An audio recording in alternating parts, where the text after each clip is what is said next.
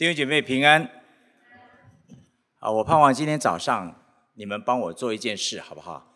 不管你是纸本的圣经，还是你是手机版的圣经，待会儿在听到的时候呢，你们可以把圣经放在手边，待会儿我们一边听呢，我们可以一边来对照着经文，我想这样对我们听到呢，其实是很有帮助的哈。那当然投影片会帮助我们，但是那个毕竟是有限，我们还是希望大家呢养成一个习惯哈。圣经可以随时看，那么你就知道这个信息的脉络哈。我常常鼓励弟兄姐妹要好好的读圣经，为什么？因为你这样才知道牧师有没有乱讲道，知道吗？有没有讲错道哈？经文是这样写的，你能够明白哈。诗篇这个月我们一起开始学习哈。诗篇有很多的题材，有颂赞诗，我们非常熟悉的像哈利路亚诗。我们在月底我们会开始讲诗篇111篇是哈利路亚诗篇，也有一些悔罪诗，比方大卫在诗篇51篇，他因为犯罪受到先知的责备，他在神的面前认罪悔改。那么先知呢诗篇也有一些祷告的诗，就是诗人非常真实的来在神面前诉说他的苦境向神来呼求。那么诗篇呢，还有一种的题材是可能大家比较少留意的，诗篇有咒诅诗。你说诗篇怎么还咒诅呢？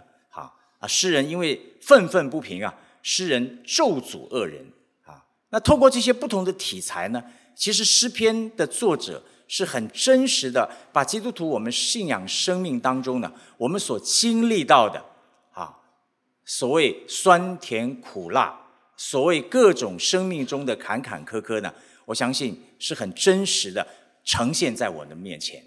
那圣经从来不是隐恶扬善，圣经从来不是只选好的来记载，圣经是把一个活生生的人，真实人的生命呈现在我们的面前。那今天早晨我们要看诗篇呢，是属于诗人一个个人的哀歌。什么叫哀歌呢？你听这个名词就知道，是一个很悲伤的诗歌。那么这是大卫所写的诗，大卫在这篇诗篇在上帝的面前来倾诉他心中的苦楚。同样在这个诗篇当中，大卫也真的有智慧，看见他的一生是上帝的带领。所以在这篇诗篇呢有一个最中心的一节的经节，就是在第7节，好不好？我们一起来读一下39篇第7节，好不好？待会儿我们会跟着这一段的经文脉络，这一篇诗篇呢，我盼望从3方面呢，跟弟兄姐妹一起的来分享，好不好？我们一起来读第7节，请。主如今我等什么呢？我的指望在乎你。再读一次，来，主如今我等什么呢？指望在乎你。诗人大卫，当他面对困境难处的时候，当他面对敌人攻击的时候，当他面对一些苦难试炼的时候，他用一个什么样的态度来面对它？我想这一篇诗篇呢，是让我们可以一起学习的。我们一起先来看诗篇39篇第1节到第4，可以看着你的圣经，诗篇39篇第1节到第3节。这里说，我曾说我要谨慎我的言行，免得我舌头犯罪。恶人在我面前的时候，我要用嚼环勒住我的口。我默然无声，连好话也不出口，我的愁苦就发动了。第3节，我的心在我里面发热，我默想的时候，火就烧起，我便用舌头说话。刚才我说了，诗篇是非常真实的来呈现我们基督徒信仰生活中各种的经历。在基督徒信仰生活中间，有一种的经验可能是我们很多人共同有的，就是我们遇见一些苦难，或者是遇见一些困境。那弟兄姐妹，当你遇见一些苦难，或者当你遇见一些困境，也许你没有说什么大灾难，但是至少你遇见一些困境的时候，弟兄姐妹，你最常问的是什么问题？我想你可能最常问的问题就是为什么？为什么我会遇见这样的事情？那不信主的人他们会说，我怎么这么倒霉呢？我怎么遇见这样的事情呢？我怎么运气这么不好呢？那基督徒我们知道，没有任何的事情发生不是经过上帝的允许，是我们要很坦诚的面对，就是一个真实的人在面对困境、面对苦难的时候，或者说面对一些逼迫的时候，他持的一个态度是什么？我们一般人说，我们的反应常常是这样的，我不晓得各位同不同意。我们面对苦难的时候，我们第一个常常就问为什么。那有的时候我们不一定是我们自己，我们看别人遭遇到一些事情的时候，我们会问为什么。我们会问上帝，为什么这个事情会临到他？那如果临到我们身上呢，我们就要加一个主词了，上帝啊，为什么是我？为什么不是他？当我们在这样表述的时候，其实一方面是有我们在里面，我们有很多都不明白。那同样诗篇39篇，我要稍微介绍一下，这是大卫在犯罪之后，他被上帝的管教之后，他所写的一个个人的哀歌。但是你留意，圣灵感动大卫，把这个个人的哀歌交给灵长，就是诗班长，调用耶杜顿，交与灵长耶杜顿，让他来谱写一个诗歌。这个诗歌是什么？在公众的会众中来唱的。也就是说，他自己先加底啊，知道吗？把自己，我们说起底嘛，对不对？他自己把自己生命中真实的东西呈现出来。大卫要呈现什么？3方面，我想今天早晨我们可以一起来学习。刚才我们读的第1节到第3节，当大卫面对这些困境的时候，他说，我曾说我要谨慎我的言行，免得我的舌头犯罪，恶人在我面前的时候，我要用嚼环勒住我的口。意思就是说什么？闭嘴不言啊！你知道人在受委屈的时候，特别是想想大卫在受恶人攻击的时候，大卫的反应是什么？大卫不是四处去诉苦，大卫不是四处去找人来倾吐他的苦楚。他说什么？很特别，他说我要谨慎我的言行，免得我什么？舌头犯罪。为什么？因为当人受到攻击的时候，当人被误解的时候，人本能的一个反应是什么？我要辩解，我要反击，对不对？弟兄姐妹，有的时候我们不自觉的，我不晓得你有没有这样的经验，我们常常嘴巴说的一些不该说的话。我不晓得你有没有，我有很多这样的经验，说完以后后悔的不得了，我不应该这样说的。你有没有这样的经验？但是勒不住吧，对不对？我就忍不住，我就是要说啊，对不对？你有没有这样的经验？有的时候你有一些话，你知道不应该，你又忍不住，你真的想说一乐，我告诉你一件事情，有一件事我要告诉你，但是我不知道我该不该告诉你到底要不要告诉我？明白我的意思吗？我们的里面会有一个纠结，但是你留意大卫在这里说，我要谨慎我的言语，免得我的舌头犯罪。为什么他要谨慎言语？为什么他要说免得我的舌头犯罪？弟兄姐妹，我们中国人讲一句话说，话由心生。不在乎你说什么，其实真正说的那个背后是其实你的心里已经怎么样？有一些想法，你的心里可能有一些苦毒，你的心里有一些埋怨，你的心里已经有很多的东西，但是你忍不住你说出来，但你也知道这不该说，犯罪。我想这就是大卫真正要表述的一个很真实的。弟兄姐妹，我们都有这样的软弱我不是说在这里牧师没有问题，牧师很好，不是，我跟你们一样，我们都需要学习这个功课。当我们遇见困难、遇见患难、遇见难处的弟兄姐妹，我们第一个要学习的，从诗人告诉我们，慎自己的言语，免得犯罪。而且说什么？他说我在恶人在我面前的时候，大卫可以辩解大卫说我选择怎么样？勒住，用嚼环勒住我的口。记得吗？雅各书那里说的很好，若有人在言语上没有过失，他就是完全人。记不记得？弟兄姐妹，我们说话我们常常讲祸从什么口出嘛，对不对？但是你知道我是做广播的我原来是在远东良友电台做广播，做广播就会说嘛，对不对？你知道我最高纪录，我一天在录音室里面6个小时，不停的讲道啊、查经啊，6个小时，我自己记我这个记录，大概没有人能破我的记录，因为你不单单是有声音啊，你还有不单单是讲，你还有好的声音，嗓子要撑得住6个小时啊。我们说很多，但是怎么样？我们听很少。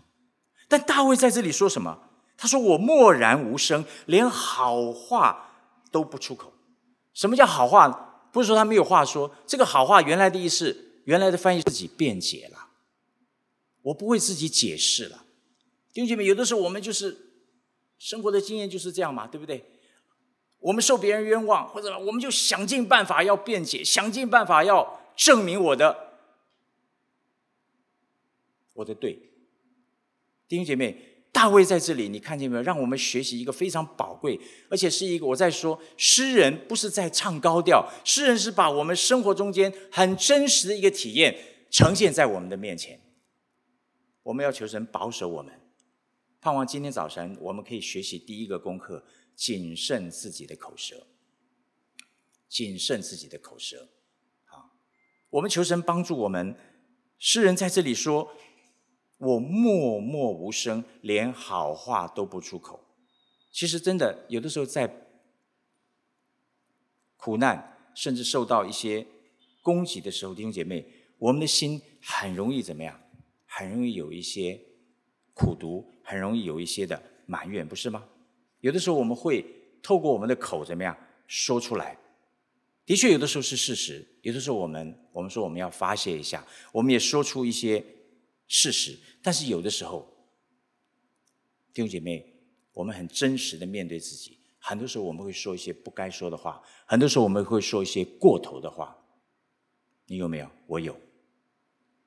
我们都需要在神面前认罪，甚至在言语上犯罪。所以难怪诗人有一个祷告，刚才我说口说的其实是心里，所以诗人有一个祷告，在诗篇说，愿我口中的言语，心里的意念，在主面前怎么样蒙悦纳。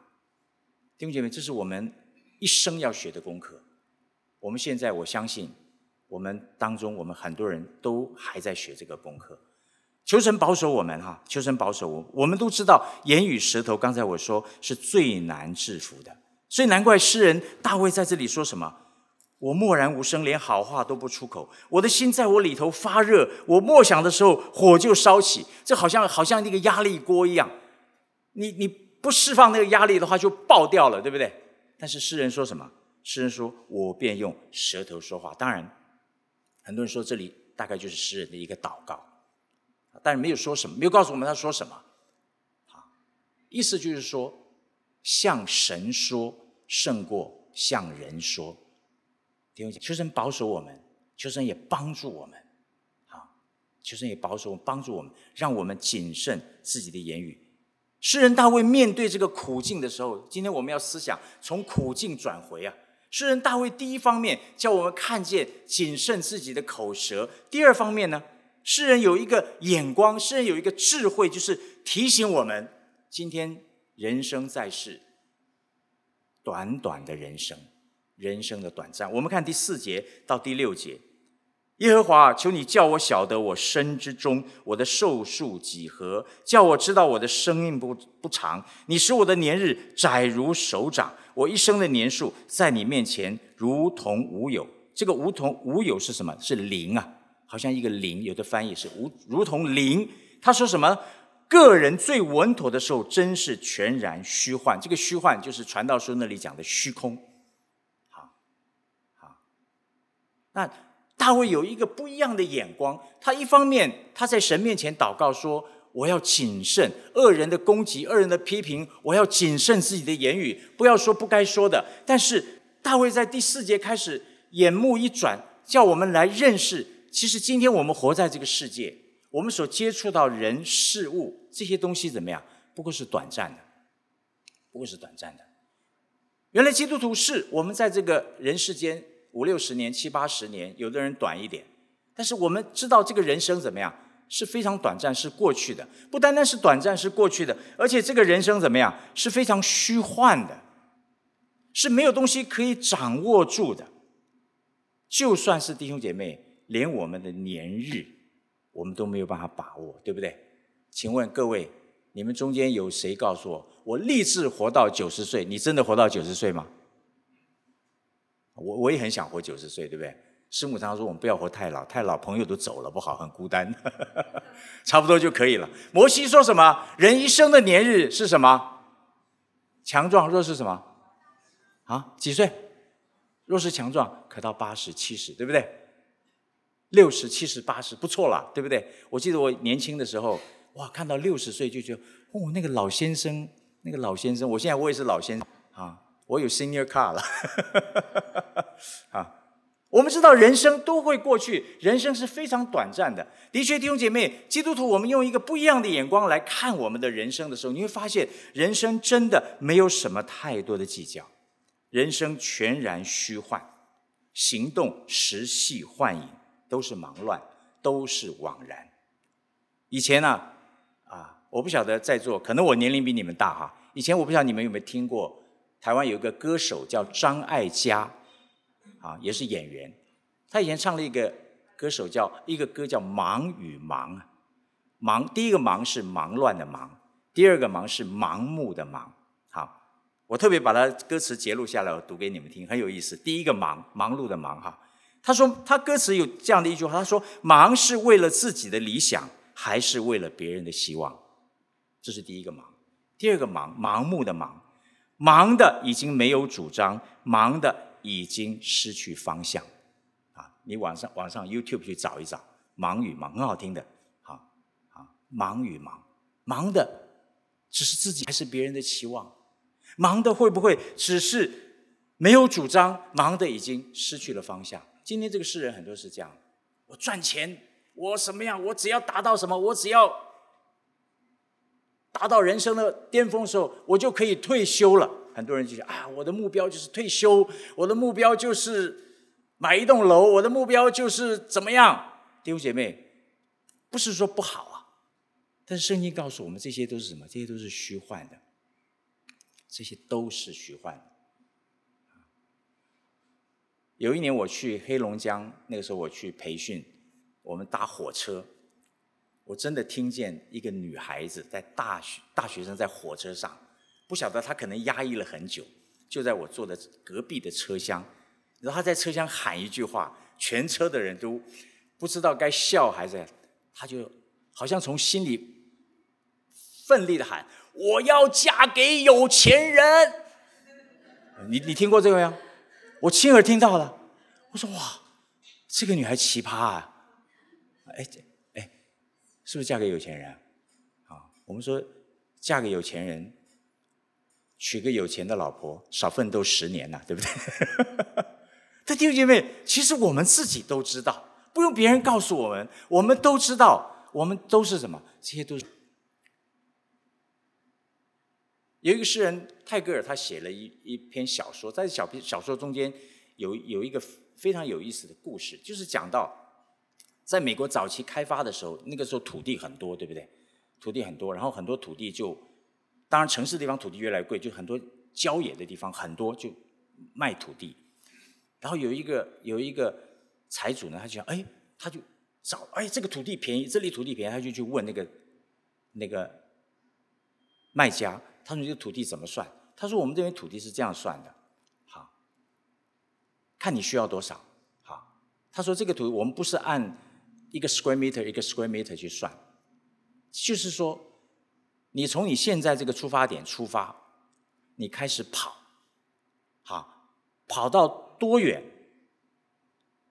跑到多宽，你自己决定。但是有一个条件，就是到最后的时候，你要跑回你的原点，懂我的意思吗？我从这里出发，我一定要跑到这个地方，跑到原点，然后你跑过的路线，这个土地都是你的，$1000，只要$1000啊。他算很划算跑多少看我能力，对不对？跑到原点就是$1000。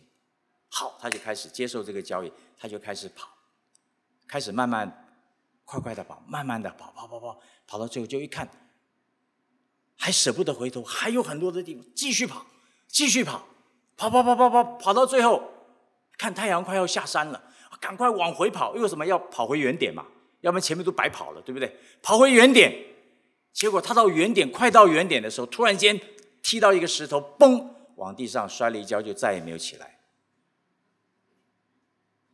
后来你觉得他需要多少土地？他所拥有的土地叫一棺之地，明白我的意思吗？放他的棺材。弟兄姐妹，人生有的时候就是这样的虚幻。我不是说我们追求这个，我知道在座都是做生意的哈，我不是说泼你们冷水哈，不要做生意，不是。你要知道，今天我们所能掌握的，从圣经的角度来看，都是虚空啊。但是上帝给我们有衣有食，上帝给我们得货财的力量，是让我们享受，是让我们做好管家。但是我们不是定睛在这个世上。你看圣经怎么说？他说他们世人忙乱，真是枉然，积蓄财宝，不知将来有谁收取。所以诗人看见这个世界上的人的生活，其实都在忙碌中打转，对不对？很多人，我们常常听见这样的人说我60岁，我40岁我就要退休了，我50岁我就要退休了，等我赚到人生的第几桶金我就要退休了。你有没有听过这样的话？有啊。好，有时候我很羡慕有些人真的提早退休啊。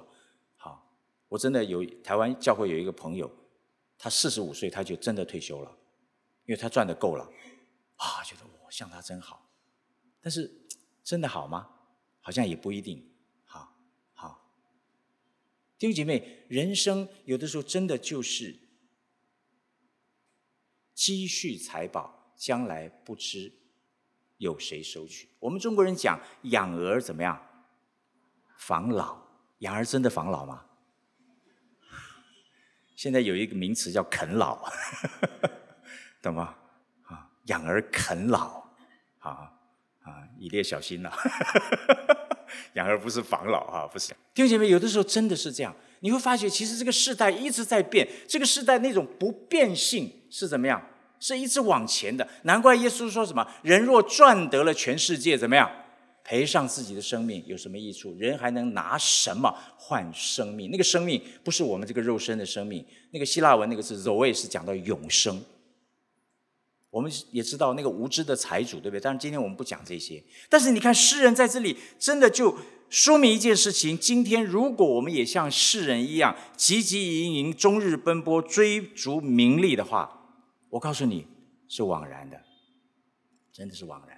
那我再说，我不是说叫各位不要做生意，不要这个是虚幻，而是说你的眼光不要定睛在这些有限的物质上面。第7节我们刚刚看，这是这一篇诗篇最重要的一节经文。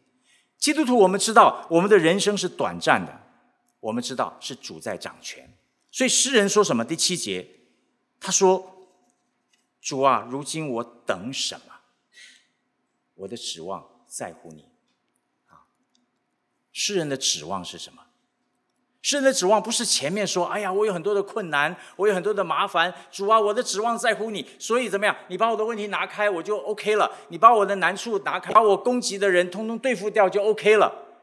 诗人不是这样的指望，诗人的指望在哪里？弟兄姐妹，原来诗人的指望是要跟永恒的上帝接轨。诗人的指望，他要重新恢复到跟上帝的一个关系啊。弟兄姐妹，刚才我说这个世间的财宝，人生的短暂是很现实的。传道书说虚空的虚空，不是吗？今天有的神给我们的现今的，我们可以吃喝快乐，是神给我们的恩典，但是我们知道这些都会过去。但是诗人的指望是什么？他说，主啊，如今我等什么？我的指望在乎你。从第8节开始到13节，有4个重要的词，4个动词，4个祈求，请你看。他说，主啊，求你救我脱离一切的过犯，这是第一个。第10节，求你把你的责罚从我身上免去，这是第二个。12节，耶和华，求你听我的祷告，留心听我的呼求，这是第3个。我流泪，求你不要静默，求神听祷告。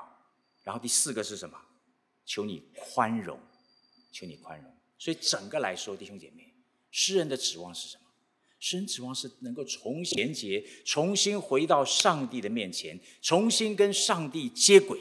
弟兄姐妹，基督徒生命中间最重要的是什么？是让我们去想一个很重要的问题。不是因为我是牧师，所以我这样讲。弟兄姐妹，你自己想，你觉得你信主，你的生命中间最重要的是什么？更好的房子，父慈子孝，兄友弟恭，还是有更好的事业？我不说这个不好啊，不要误会我的意思。但是你要去更深的去想，你是神的儿女，你是基督徒，你的指望在什么？弟兄姐妹，基督徒有一个最重要的，就是我们跟上帝的关系。什么时候你断了这个关系，是你可以赚很多的钱，你可以拥有很多的东西，但是你知道这些东西你不会持久的啦。我有一个同学，大学同学，在几年前他过世，他没有结婚，他一个人，但这个人平常就是我们认识他的时候，就是有一点个性有一点古怪，他不跟人来往的但是偶尔比方说吃饭啊，这个同学会聚，他就出来，那出来就是哈拉哈拉就散了。在几年前呢，我们听到一个不幸的消息，就是他在家中过世了1个礼拜，没有人发现。结果后来呢，因为他父母都不在那他好像有一个表亲，我忘记了，反正大家就后来几个同学，他的好同学就去帮忙处理他的后事。就在他整理的过程中间，居然发现他的户头里有4000万的存款。但是他平常简衣缩食，你知道吗？你看他出来穿的不是那种什么，他就是很平凡、很邋里邋遢的。他有4000万的存款，我想我怎么没有这个好朋友呢？弟兄姐妹，你发现没有？生活中间很多东西都是我们没有办法掌握的，但你唯一能掌握的，弟兄姐妹，请你记好，你跟上帝的关系。中国人说靠山山会倒，靠人人会跑，对不对？但是你靠上帝呢？上帝不会放弃你的。诗人大卫在那里，他接受上帝的管教，他渴望重新恢复跟上帝的关系。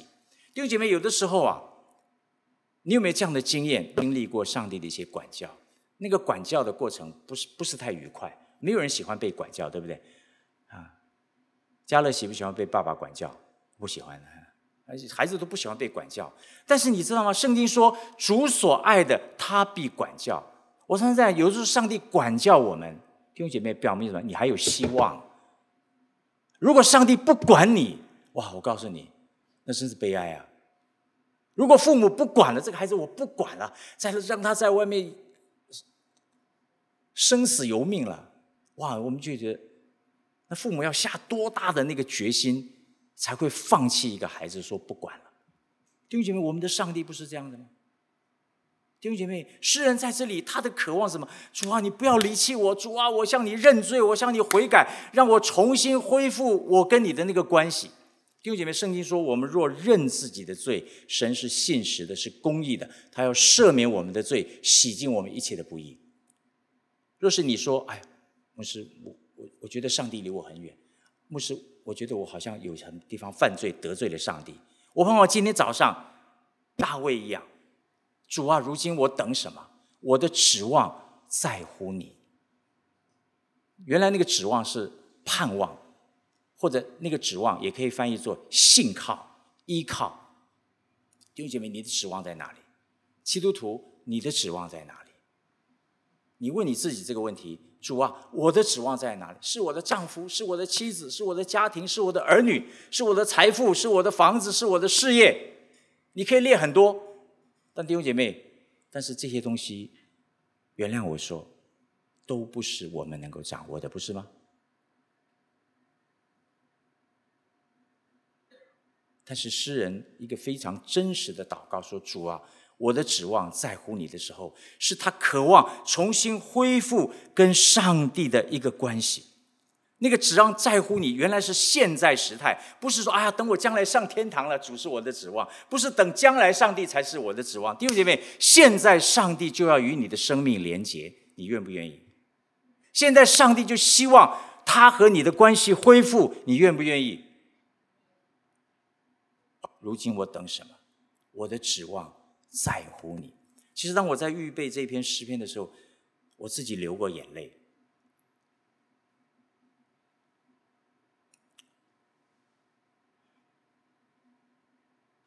我自己想，在我侍奉的中间，在我过去生活中，有很多的软弱，有很多的失败，但是我知道一件事情，上帝没有放弃我。诗人的指望不是说哎呀，把这些困难挪去，把问题解决。弟兄姐妹，有的时候基督徒我们常常会有一个比较狭窄的观念，哎呀，主啊，我这个麻烦挪掉，这个麻烦，哎呀，感谢赞美主，哈利路亚。 No， 你的关系跟上帝是第一重要的，重新恢复跟上帝的关系。当你的关系恢复了，我告诉你，很多的问题都解决，因为你会用不一样的眼光来看，明白我的意思吗？你会用不一样的眼光来看你身边的人事物。闽南话有一句话我很喜欢，喊喊嘛，卖 gay 搞，喊嘛，算了，不用计较了。别人的批评算了下了，不用那么在意啊。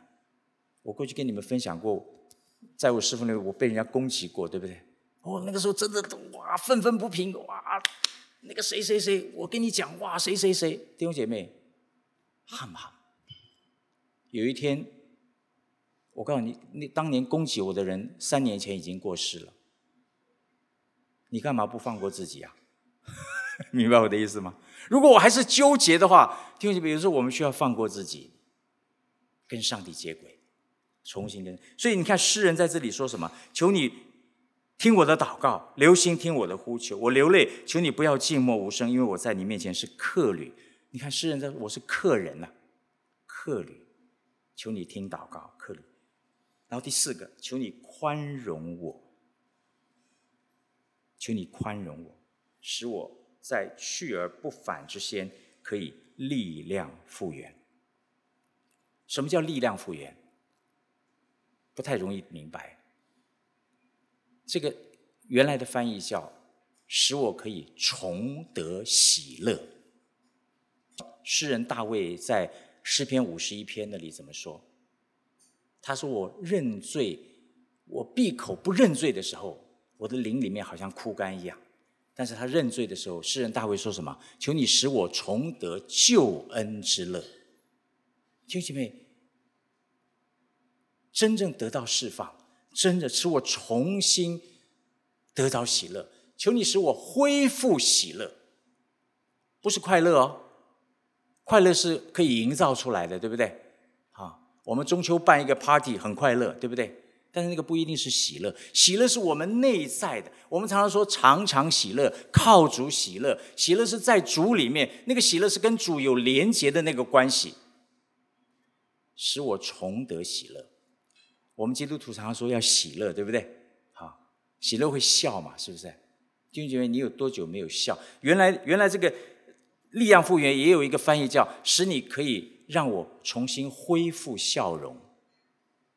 基督徒我们会有笑容的，你有多久没有真正的笑？哇，我皮笑肉不笑啊，我笑我苦笑啊，对不对？